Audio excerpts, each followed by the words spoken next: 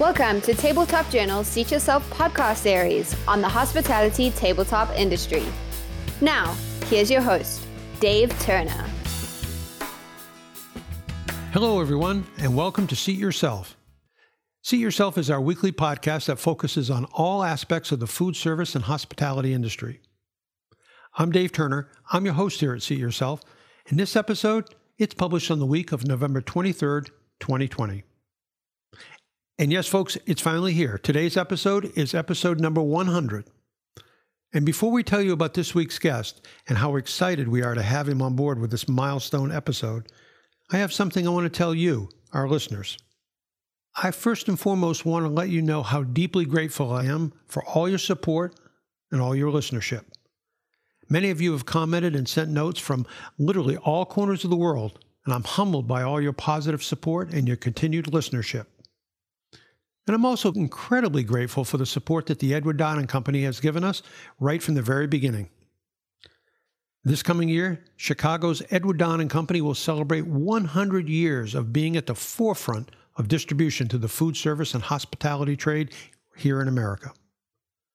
And this year, it's not been an easy one for any of us in the hospitality industry, not only here in America, but all around the world. And it's been especially tough for the supply chain community that provides all the great products, all the great expertise, and all they do to support the operators, both big and small, and especially during these toughest of times. And Edward Don & Company, they've been doing it right and leading the way for what soon will be 100 years. And on this 100th episode of Seat Yourself, I especially want to acknowledge their support and tell you how proud I am to stand with the Edward Don & Company and all they bring to our industry. And now, let's get on with this week's episode number 100 of Seat Yourself. Our guest this week is London's legendary restaurateur Paolo Di Tarso. An amazing individual, Paolo has worked with top chefs and organizations like Daniel Boulud and Mandarin Oriental Hotels before going out and starting his own Restaurant Margot in London a little over 4 years ago. In my opinion, Paolo has helped redefine the word hospitality, and especially service within hospitality, through his passion, through his drive, and the sheer strength, along with the warmth, of his personality. We've talked extensively about the guest dining experience here since we launched Seat Yourself, how important it is to all of us, and what it means to our overall culture. So to me, Paolo Di Tarso, he defines great hospitality. And that's why I could not be more pleased to have him join us on this 100th episode of our podcast. So, with all of that, let's bring him in here. Ladies and gentlemen, please help me welcome Paolo Di Tarso to our Seat Yourself podcast.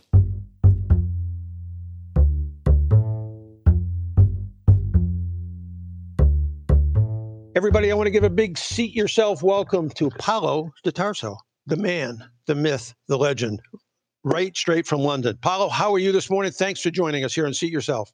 Oh my God, what introduction. Very humble to be here. Thanks for thinking of me. It's afternoon here at 1 o'clock, a little over 1 o'clock, and I'm just happy to be here and to be alive. Hey, you know, I just surprised you in telling you it's our 100th episode, and I want all our listeners to know I've been looking so forward to the 100th episode of Seat Yourself, and I couldn't be happier to have you join us to celebrate that and to hear the conversation that you and I are going to have. Oh, very happy to be part of it. So, okay, let's get to it because people don't want to hear about me. How does somebody being born in Brazil, working in various places, the United States, et cetera, how do you go from Brazil all the way to one of the finest and best known restaurants in a city, which is known for restaurants like London? That's a long journey. It is. It's a long journey. We don't have all day. So I moved to New York as a teenager, and it's a story that I never really tell people. It's funny, I talked about it in an interview that I did for Chef's Magazine. But I went to New York as a teenager, and a friend of mine was opening a little coffee house, a cafe in Brooklyn, something just like Starbucks. And I helped them out doing this process. And I fell in love with the creative part of coming up with idea, looking for location, creating the space, the logistics, and what the offering was going to be. And then finally, the best part for me, meeting the clients and getting bad feedback and good positive feedback.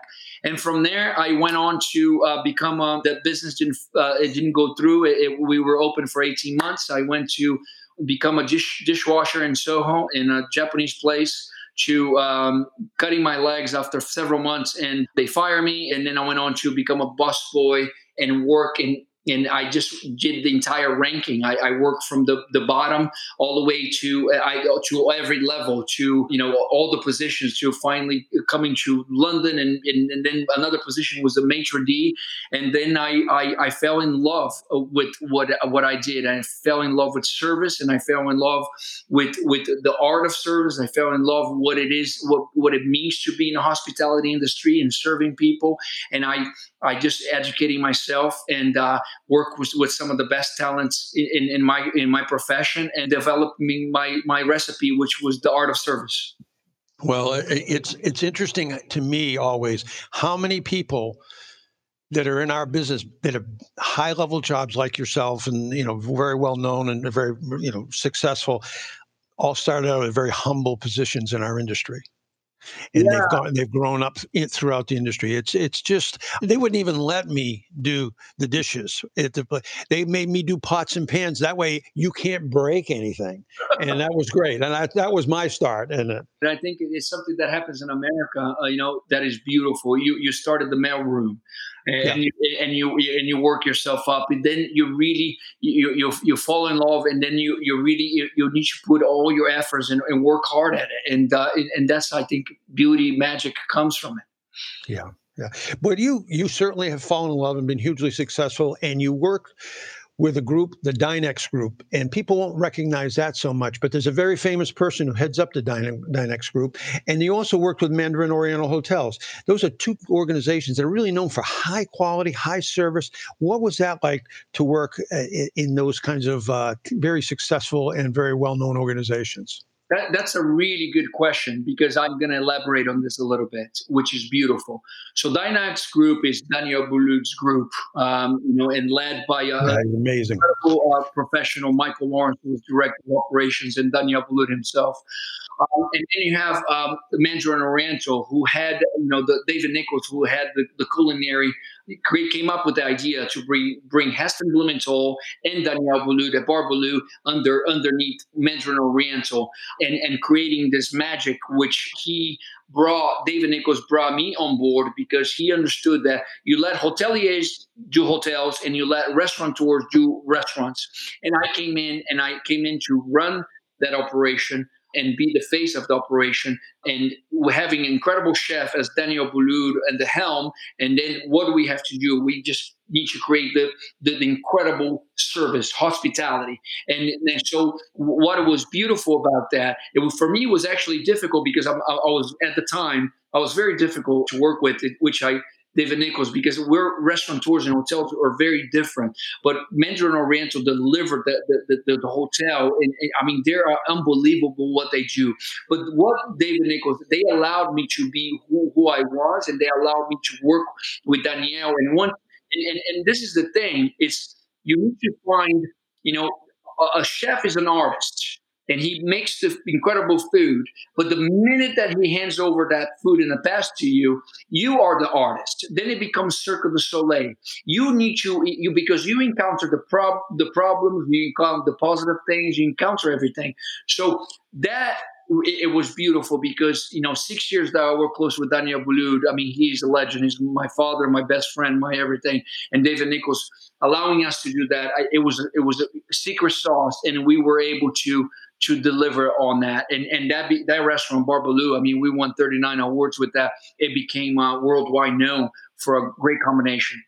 Yeah, it's amazing when you have those magical points in time, and even in I've dealt mostly with, on the supplier side to the hospitality business in my career, and you see magical moments in all kinds of people's careers. They happen to be. It's right when the chemistry is there, the right people come together, and it is truly magical. And the only problem I have with that is that most of the time, including myself, when I've had a few of those magical moments, it's hard almost to recognize the magic while it's happening. You oftentimes need the perspective of having it maybe a little bit in the rearview mirror, but so few of us understand that magic when it's happening, actually happening all around us. And it's great to hear you describe it in that way, that you knew that and you won all the awards, and it's great to have that recognition of that magic. No, but it's a good point, and it took sometimes. You're right. Even though we were doing all of that and what we created, as Daniel Boulud was, a super chef. A lot of people in Europe didn't know him, and especially in the UK. Heston, Fat Duck, best chef in the world. The expectation was so much on him, but then what we delivered was pure hospitality and magic. That now I look back, and I love that you said that, because the people that work with us, the team that we had, now, they're general managers, they're director of operations. They started from nothing. They start from commies and dishwashers, and you see this group of team. But yeah, you're right. It is true. We don't appreciate it at the time. We saw it happening. I remember getting a text from Alex Atala in, the world's 50 best. We were number 89. And I'm like, wow, we just opened this restaurant. And we couldn't believe what was happening. But you're right. It was pure magic. Yeah, things are going fast and furious then, and you're just keeping the magic rolling. That's all. Exactly. And I got that. But you worked at a couple other places too, Scott's and the Wolseley beforehand. Anything there that you took that really benefited you? What were the lessons you took with you to Bar Baloo? Great question, Dave. Oh my God, this is a beautiful question that sometimes doesn't get asked. Listen, I'll be really honest. I'll start with the Wolseley, Corbin and King, Chris Corbin, Jeremy King. Jeremy King has been a great mentor in my life. I'm going to describe this. In America, we hire people on personality. We hire people on a personality, and we can train and teach and give them all the tools that they need in order to be successful at their job. And in Europe, it's a little different. The technical ability that they have here in Europe when it comes to hospitality, it's amazing. But what sometimes it's amazing, but it's robotic. Usually I describe people going to New York. You go to a bar in New York, the bartender is great, he's good looking, he's sharp, he can talk to you about anything else. Sometimes you come in circumstances in New York, in Europe, and it's very robotic. They can't really communicate, but they're good at their job. So what I found at the Wolseley, it was almost, I always had a lot of personality. I was a waiter in Beverly Hills doing 1,000 covers a day, and my magic was to make it happen. I used to play little games with my clients. I will guess what their tie was from, or I got to know them. My clients became my best friends. They became my doctor, my dentist. I knew that every smile, every corner that I paid attention to it was an extra dollar that came to me, because that's how it was. So working in Beverly Hills taught me everything, to work with difficult people and all that. What I learned here with Corbin and King was that if you have the character, if you have the values, and you add this beautiful technique, what service and hospitality is, you can even outshine everybody else. And then when I went on to Scott's, I was able to put all those things in practice in a certain way, because there were some major people working there at the time also with me. But when I went to Bar Baloo, it was an open door. I was able to express everything that I learned from being a dishwasher in New York at the age of 15 to all the way to, that was my moment in time that I was going to be able to express who I was. I learned the technique, and also, how important it is for you to have the knowledge of the client. And knowing what they are, what they do, and then because I was a maitre d', the importance of having that information, because now we have all the tools in the world to put in practice. Sure. Sure. I want to move over to your latest adventure, Margot. Everybody knows of you as a service standard setter. Everybody in the world knows that Paulo brings the top quality of service to front of the house and that culture when you dine out. But The Guardian did a review earlier this year, and there was a writer by the name of Jay Rayner. I don't know Jay Rayner, but he had an interesting comment, and his comment about the feeling of dining in your restaurant was that you were not just looked after, but you were held. Now, that's pretty powerful stuff. How do you get to that approach of, where does that come from? That not just looking after people, but holding them, as if holding them in your hands. And the final part of the question is, why is serving people well so critical to Paulo? Wow. I love the question. Once again, I was brought up in an environment where my mom made sure that eating and being together at a table was really important.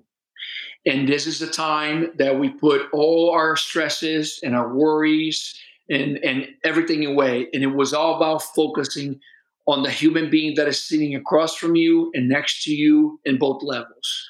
So, service for me, there's a major connection there. From the moment you call, now there's apps and you no longer talk to someone on the phone as much as you used to.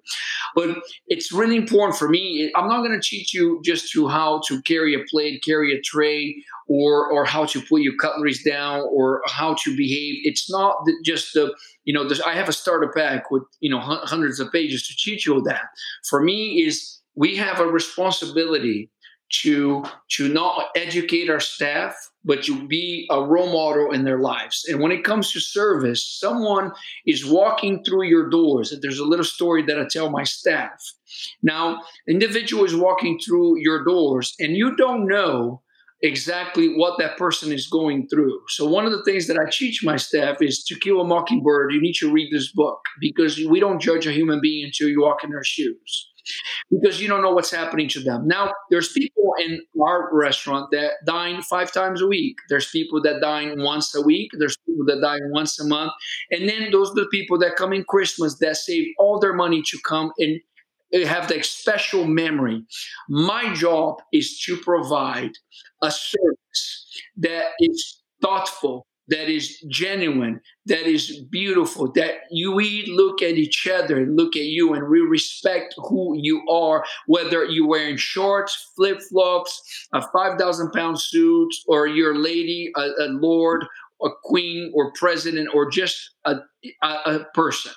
So we have a tendency to put titles and material things in this plane. When we go to the next level, none of that matters, because you don't take anything with you from here. Your titles, your trophies, or that.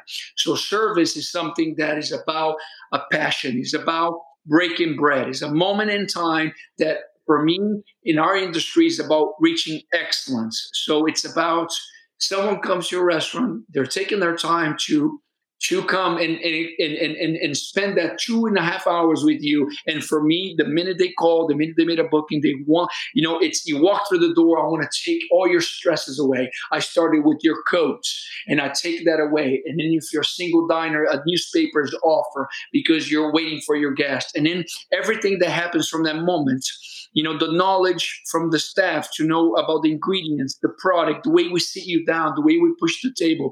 I want you to feel so special for the 2.5 hours or 3 hours there with me, that everything unfolds and everything is magic. And in every industry we serve, whether you're a doctor, a dentist, a judge, but hospitality is a moment in time that you need to make people feel great and special. And for me, service, even the way we carry the bottle like this, holding a baby, of course, because it's important, the way you present it, everything you do, the way you communicate, the way you speak.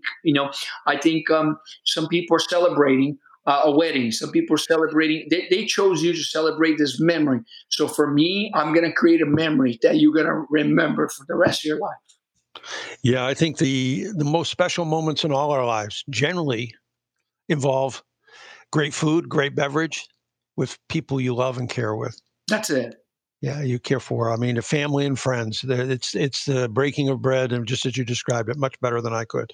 But I've always felt too that the people that excel at serving others, they're very, very special. What are some of the motivations you think people need to have to provide that memorable experience and be successful at serving others? I mean, you just described it very accurately and very passionately, and I love that. But what are some of the motivations an individual has to have if they're going to be able to do it at a level like you have done and shown others to do?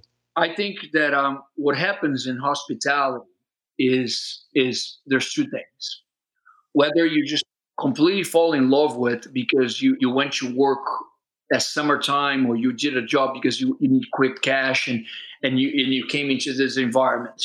I think empathy is the most important thing that you need to have as a human being and in the restaurant industry. Second is that you got to remember that a lot of people fall, it's a transition. People like me, I went to the restaurant. I started from the bottom. I was in transition, and I needed to get money. I fell in love with the industry. I want to start the bottom because I wanted to learn every tool.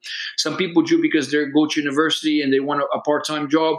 So what happens with the restaurant industry, people have done pretty much everything, and they fell in retail. They hated retail, and restaurant is the last calling. And then they kind of just do it because they just want to appear in time. So for me, is empathy is the most important thing. Second, you need to fall in love with what you do. You need to follow your heart. And if you're gonna do something, as my mom used to tell me, if you're gonna pick up rubbish, be the best rubbish person there is. If you're going to work in the industry gives you a lot of tools. So if you're a dishwasher, be the best there you can be, but always be looking out for, if I wanted to improve, what can I do? So what's the next job that I can make a little bit more money and I can maybe learn English, or so is a busboy, a commie. And if I'm a commie, when I was a commie, I understood that I worked with 4 or 5 head waiters that loved me because I was a provider for them and I provide the best I could. So I made more money. When I became a head waiter, and I couldn't become a head waiter at night because all the big boys work at night, but I started breakfast in the morning. I was the best breakfast. And finally, when I got a chance to work one night, I became the best waiter at night. So it's the drive to, if you're going to be a football player, people still talk about football players making 222 million pounds a year like Neymar, but he worked really hard to get there. Messi has worked hard to get there. Every position you work hard, so you educate yourself. So use this moment in time to, you know what, if I'm going to do this, I'm going to be the best at this. And then I want to educate myself, and how can I get to the next level? So empathy, drive, hard work towards excellence. You need to love what you do, because, the reason I love the restaurant industry is because not every day is the same. It's not an office that you go every day and you clock in, you clock out. Every day is different. So I love that energy. But you know what? You can't just sit there still. Life is you have this moment in time in life, and work hard in whatever you do and try to become the best you can.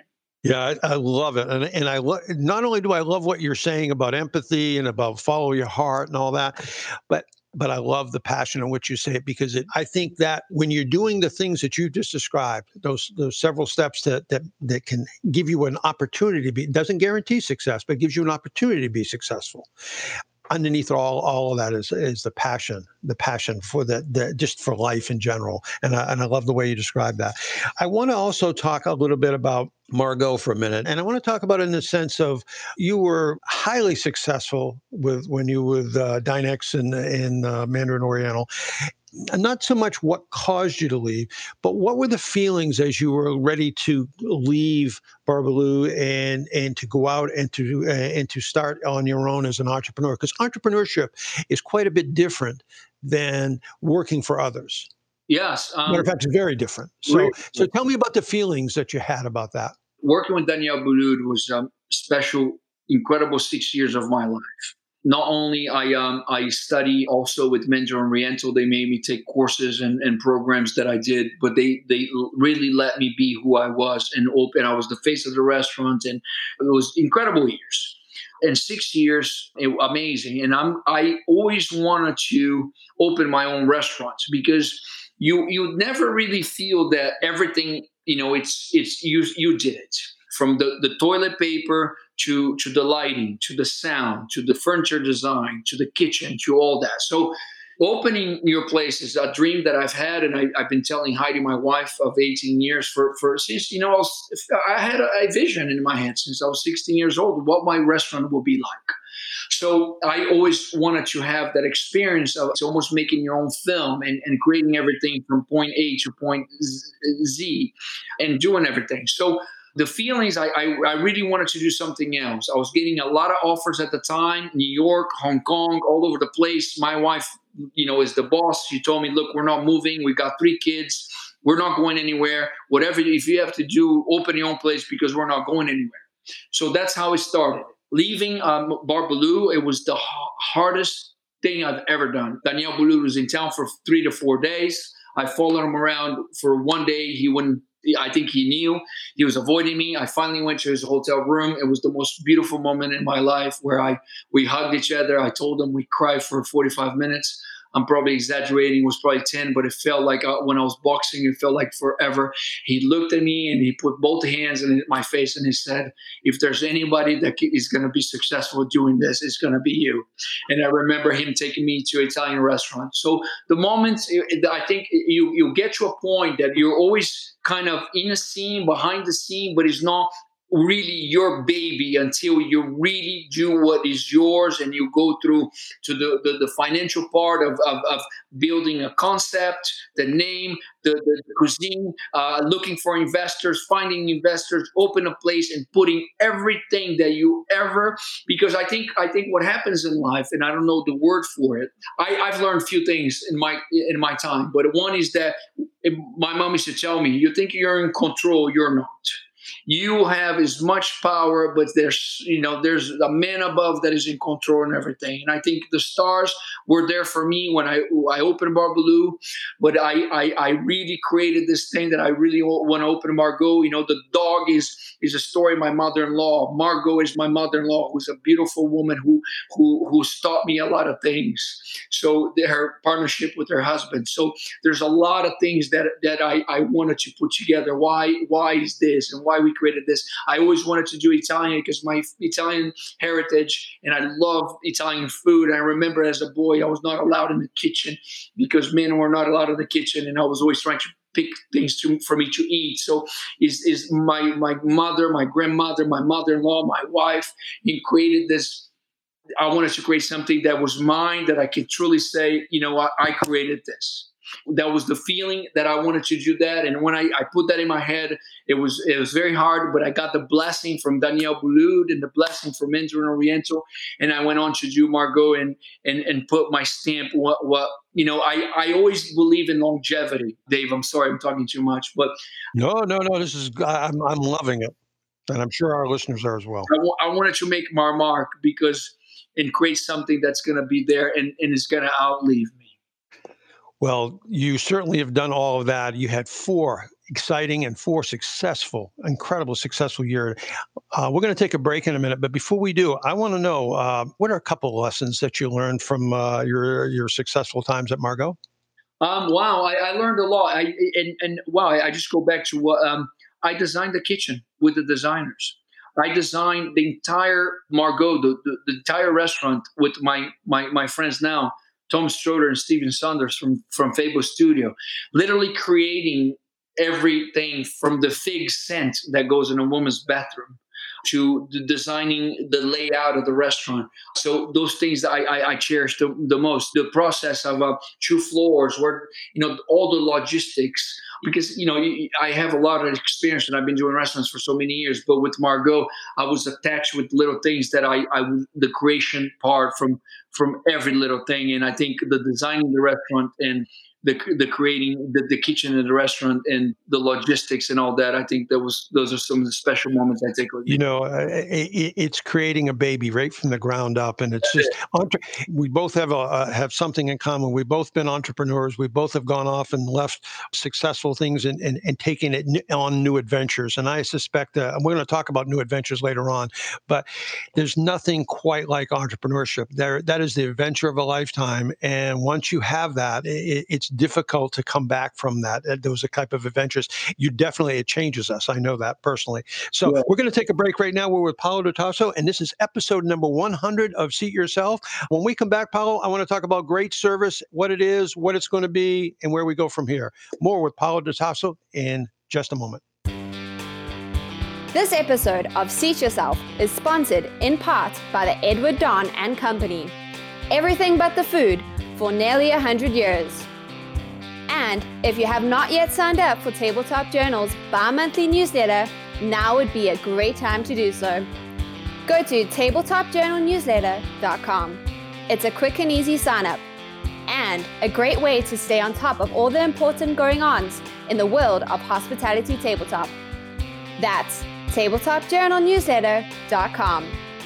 Now, back to our podcast. Hey, everybody, we're back here with Paulo de Tarso. We're at episode number 100 of Seat Yourself. Couldn't be happier to be here with Paulo. And Paulo, before we took a break, I mentioned we were going to talk about service in the second segment. What's great service today, and is it different than it used to be in past times? Service is attention to every little detail. It's anticipating the client's needs. It's taking all the stresses away. It's connecting the dots. I think that, you go to great restaurants, and you feel it. It's comfortable. It feels right. Everything is perfect. So there's a lot of places now, it's and it starts with the confidence of the staff and the knowledge of the staff. I think that a lot of places do it right, and they do it beautifully. Like Michel Roux at Le Rocher in London and Daniel Boulud completely understand what service is all about. And I think there's a lot of great restaurants doing incredible, great service, good food, and there's a lot of places that still don't get it right. But it's something that we're discussing earlier. It's about everything for me is work with a supplier where I get my meat is important. How does the cattle live? Are they packed in 4,000s? No, they're packed in hundreds. Do they live well? Do they eat properly? Are they far apart from each other? When there are butcher and transporter, are they done safely and done correctly? We worry about all those things. We worry about every aspect of what it is.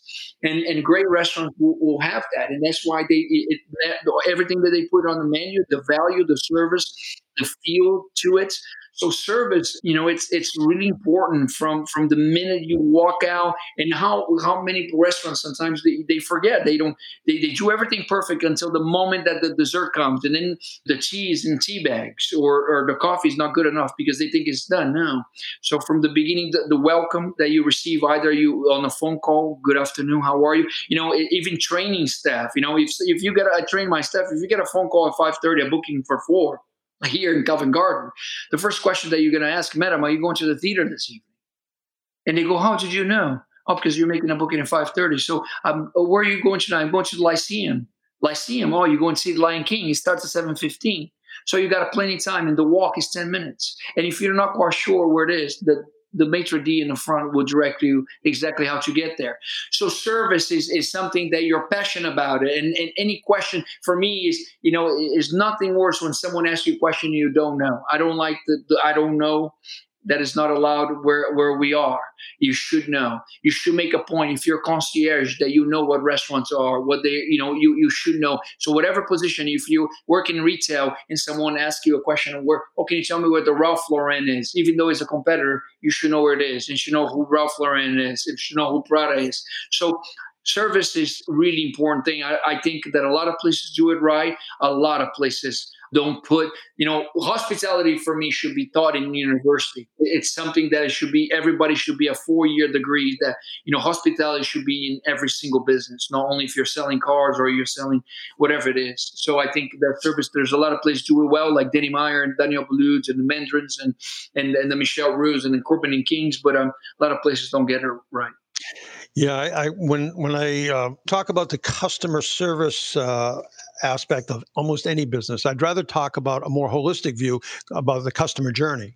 The customer journey begins as soon as they find out about your restaurant, your brand, whatever, and it continues all the way through. And ideally to the point where you've satisfied the needs of that guest or that customer, so that they become a customer for life, number one, and also that they become an advocate for your brand or your restaurant, and they tell other people, because that's when you know that you've hit a good stride. When I'm saying, okay, I can't remember the name of Paulo's restaurant, but you have to go to it. I want to recommend it. It's the place you need to go. So I'm telling my neighbors, and we all have brands that we fall in love with in our life, whether it be a clothing brand or a jewelry brand or a spirits brand or a restaurant brand. And I really try to convey to everybody who will hear it the idea of a longer customer journey, the 5 steps in the customer journey. It's just amazing. It is everything. It's something that I've managed to, in every restaurant that I've worked, it's 82% of our clientele are regulars. They're there all the time. And, tourists come and go, and you look after everybody well. If you do that, if you anticipate your client needs and you know what their preferences are, and you really look after them, they come to you because they love it. And all of a sudden you meet all my clients, I know the 4 generations, and it's beautiful because they want to introduce me to their kids. And then I look after their kids, Paulo, then you got my grandchild that's going, it's a beautiful thing. And it's the biggest PR in the world. I don't care. You can be the best PR in the world. And you know what? Your clients are promoting you and talking about you. And you know what? It's connecting the dots, and this relationship that, Danny Meyer's been talking about it for years. And in the masters, and they understand that. It comes back. And you know what? Another thing I do a lot that people don't, and I promote other restaurants. You promote other people. For me, if Michael Phelps, if I'm swimming next to him, I'm going to beat him at one point.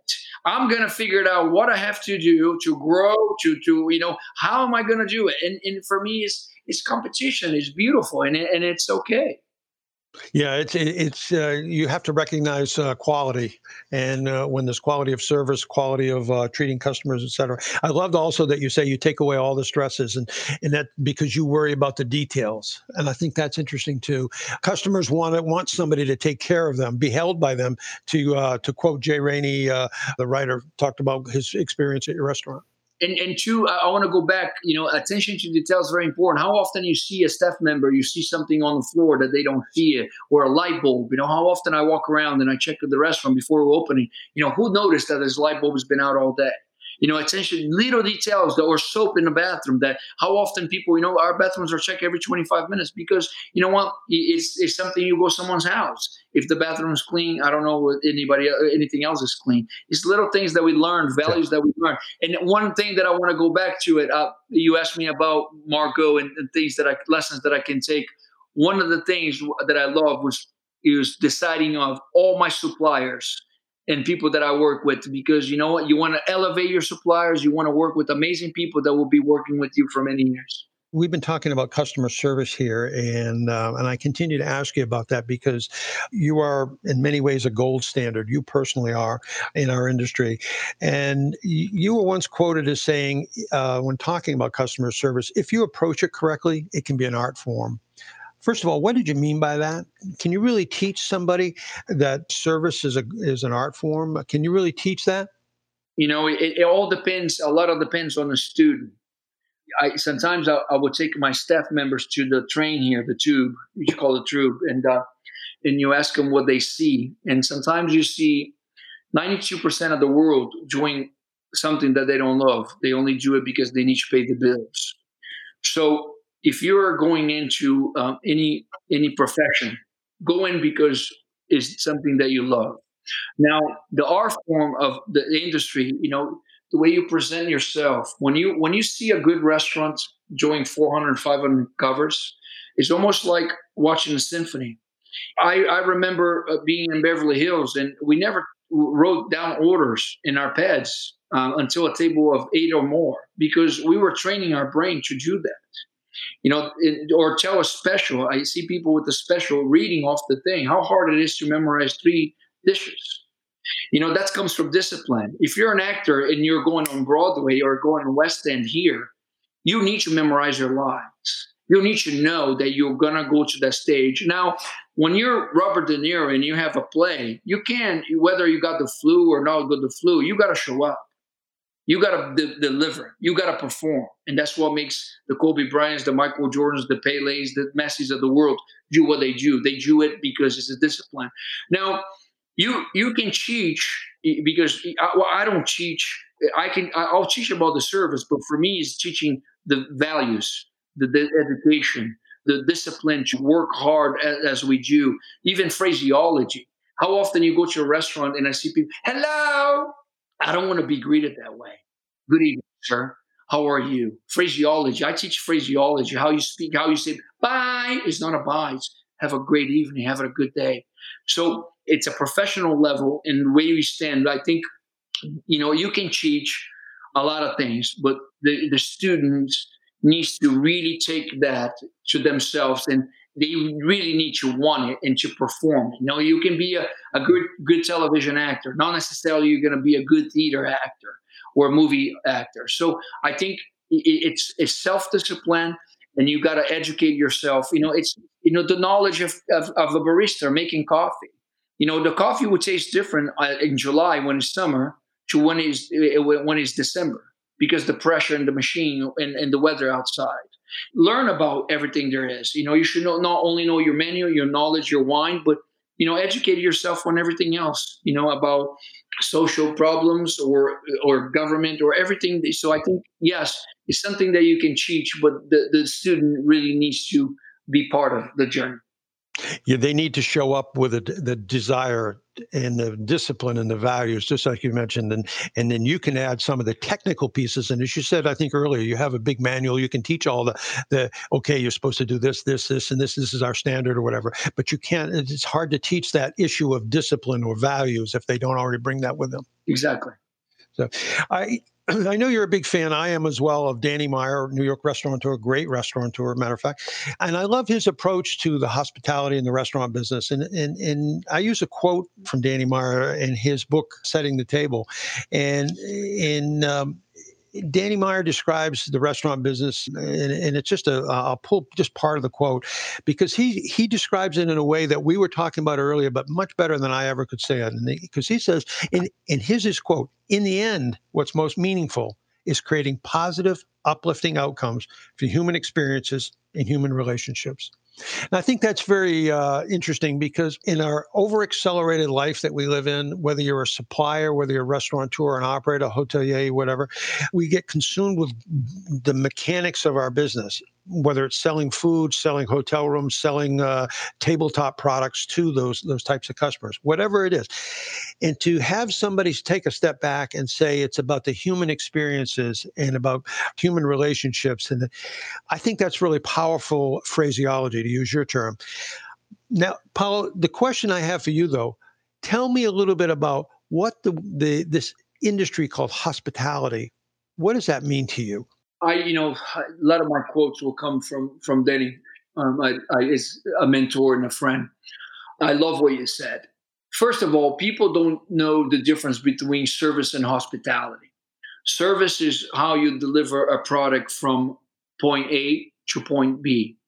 Hospitality is how you make the recipient of that product feel.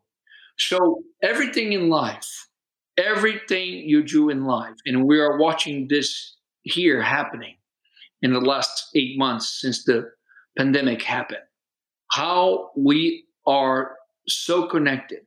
And I can go back on what Martin Luther King said when there's all these people in India dying of hunger. And we have a surplus in America that can solve that problem. So, when people are dying of hunger, which kids should not it shouldn't be happening where we are in time. Look what's happening all over the world. So connecting, so until all those people that are starving from hunger are fed, we human beings will not be 100% how we're meant to be. So for me, hospitality is a powerful tool, because breaking bread is a powerful moment in time where people and bubbles are all going through different situations. Some people are celebrating, some people have difficulties, some people just passed away, some people. So we as humans judge people quickly too often. We're judged of how much money you have and what you're meant to be and what you're not, what you should be. A doctor should be that. We're all came here. We didn't come here just to get married and have kids. We come here for a bigger purpose. And hospitality is really it's a connection that you have with the moment in time with people that is only made. Perhaps that connection is only going to happen that time. I usually say, changing the hospitality industry one table at a time. So hospitality is a powerful tool because it's a moment in time where we're breaking bread with another individual and our phones are down and hopefully we're looking at each other and we're only focused on that moment, that powerful moment. So as us come in a restaurant, for us, it's important for let people enjoy every single moment and be behind the scenes, unfolding all this moment with them without them, being disturbed, and let them enjoy that moment. So we're the creator of the mood, we're creator of the memory, we're created in that powerful tool that we have in order to create magic and to make someone feel special. It's important because you know what, that smile and that service, that person might need it for that moment. Yeah, I have a feeling inside me that many of the disagreements in the world could be resolved if we could just get the individuals to sit down and have a meal together. That's it.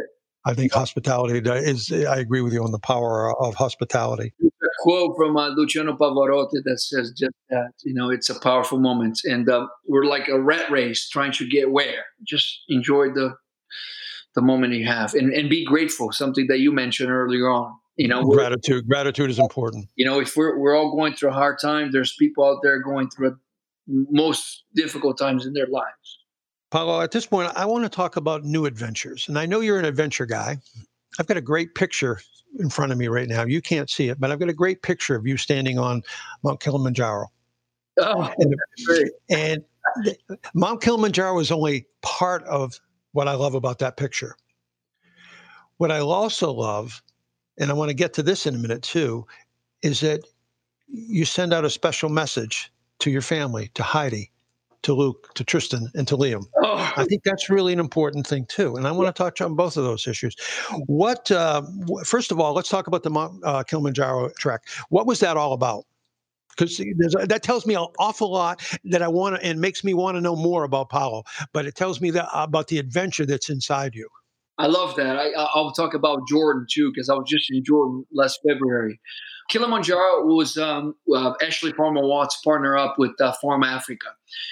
Farm Africa charity company they were building fish ponds in Africa for farmers to educate them to how to raise fish.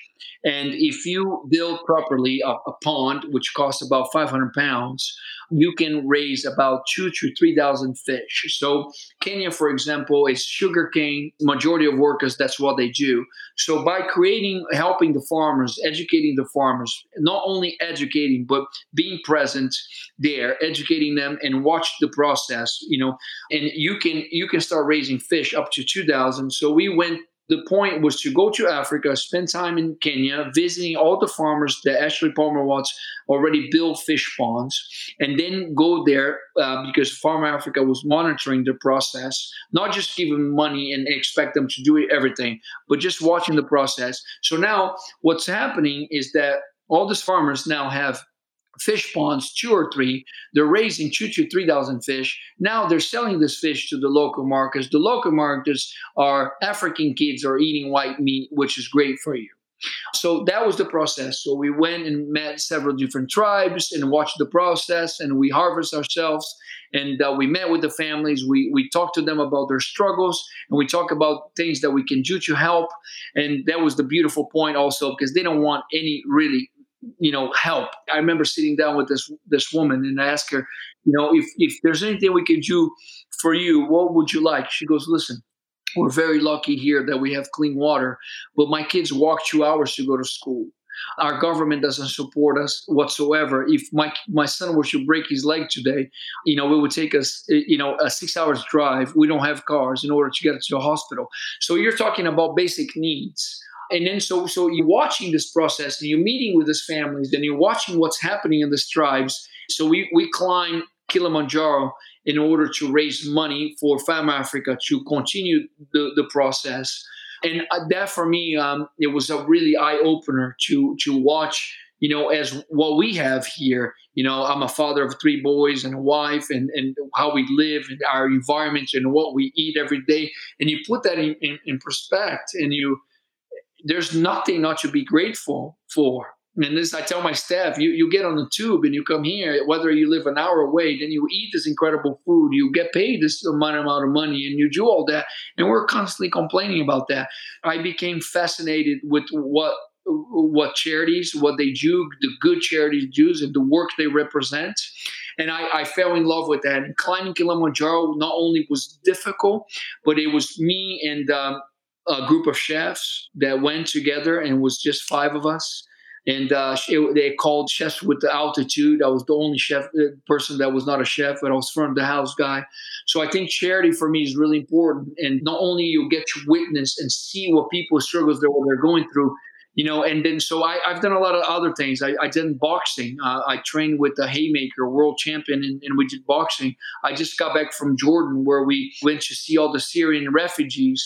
We're across Jordan, which what's happening, that's another thing that's happening that the world has completely ignored. We went to some refugee camps that had 80,000 people and kids that have been there for 7, 8 years. Can you imagine going to a camp, talking to this family? They went to a camp. They lost their husband. It's the wife now with 3 kids. The kids been in the camp since they're 10 years old. Now they're 18. They have not seen the world. I think what my wife is always teaching me is to, sometimes in life, you as a man, you get cocky and you get too good, and that's what taught me also. It's, you always wanted the accolades, but it's not the accolades are important. It's important. What do you do with your voice? What do you do? Danielle always told me that you have a powerful voice. What are you using your voice for? What are you doing that? Is this just to make money? Just make yourself rich? What is it? So I think I want to use my voice to get these causes, and charity for me is important. So how can we educate these people? How can we help? How can you be a service? So Kilimanjaro it started everything for me, and I will continue to do charities, and I'll continue to do things. And if I can put myself out there to help out someone in need, I will do that. I'm amazed at the adventures that you continue to go on. Let's leave it at that. And I said there was another aspect of that picture that I really wanted to touch on too. And I love the expression of gratitude that you have for your family in that picture. Yeah. It wasn't that Paulo, made it to the top of Kilimanjaro. It's your expression that how much love you have for Heidi, for Luke, for Tristan and Liam, and their support of you as well. So I think that's really important, that gratitude for those closest to us, because sometimes I think in this world we're charity, we help others, we do, but sometimes we need to recognize and be grateful for those that are the closest to us as well. And that's sometimes, I wouldn't say taken for granted, but it's not noticed and recognized on a regular basis like it probably should be, because you're a thoughtful person, but you're a person who's on the move. Yeah. And it's probably not always easy being close to Paulo. No. And the gratefulness you expressed in that picture, it was really touching to me. So I wanted to tell you that. Speaking of adventures. Yeah. I'm guessing you're planning your next adventure. Is there anything within the hospitality industry I'm talking about, not climbing mountains and going to refugee camps and all that, because you'll be doing that anyway. I expect that from you going forward. But what in the hospitality industry will you be doing next, and what can you tell us about it? And if you can't tell us specifics, give us an idea of when you can come back on here and give us the next adventure from Paulo. Look, I'm working. So I already gave you the out. Yeah, you did. Thank you. I definitely want to invite myself back in. I think this next project is a dream that I've had in my head, and I want to be able to pull it off, and I think it's going to be the new dynamic of the hospitality industry. I'm going to bring in the mountain to Muhammad. I can't really talk about it now, but it's going to be something really special. And I was hoping to start it next summer of 2021. But just like, in America where you are and what's happening here in the UK, there's a lot of uncertainties, with the vaccine, and when are we going to be able to deliver that, and when are we going to be able to open the traveling and all that. But I have a concept that you very much going to love it. And I think the hospitality industry is going to embrace, and I will invite myself because I want to talk all about it next time I'm here. Great. Well, we'd love to have you back. I will tell you this, since your adventure is out there a little bit, I'm going to bring you back, or if you'll join us again, to talk specifically, because I want to go back and talk about this one narrow aspect, and it's not so narrow, but the holistic view of customer service and the customer journey, in your view of it, because I think we share a lot of components to that, but you're much more articulate, and I love to see your thoughts on that whole journey of beginning with awareness and taking them all through the 5 steps and into advocacy. And what your expression of it earlier makes me really think that you'd be fabulous, and it would be a great learning session for some of our listeners. Paulo Di Tasso, I can't thank you enough for joining us on episode number 100 of Seat Yourself. It's been nothing but pleasure since we started talking here today, and I really know that our listeners are going to, first of all, be excited to hear about the new adventure when that happens, but they've learned a lot from you today. No, thank you so much. Thanks for having me. And it's great to spend this time and talking to you about it. I would love to come on board again and talking about hospitality. I think it's really important. That journey. It's hospitality and service is what I made my name on, and I think I'm very grateful to be here today with you. And what a great conversation. Thank you, and have a great weekend. Well, you've made this a very special episode for sure, in addition to being number 100. But thank you for joining us. You're welcome back. Here is an open door for you anytime you want to come back, Paulo. Thank you. Thank you. God bless. That concludes this week's episode of Tabletop Journal's Seat Yourself podcast series. For more news, information, and insights on the hospitality tabletop industry, please be sure to check out www.tabletopjournal.com.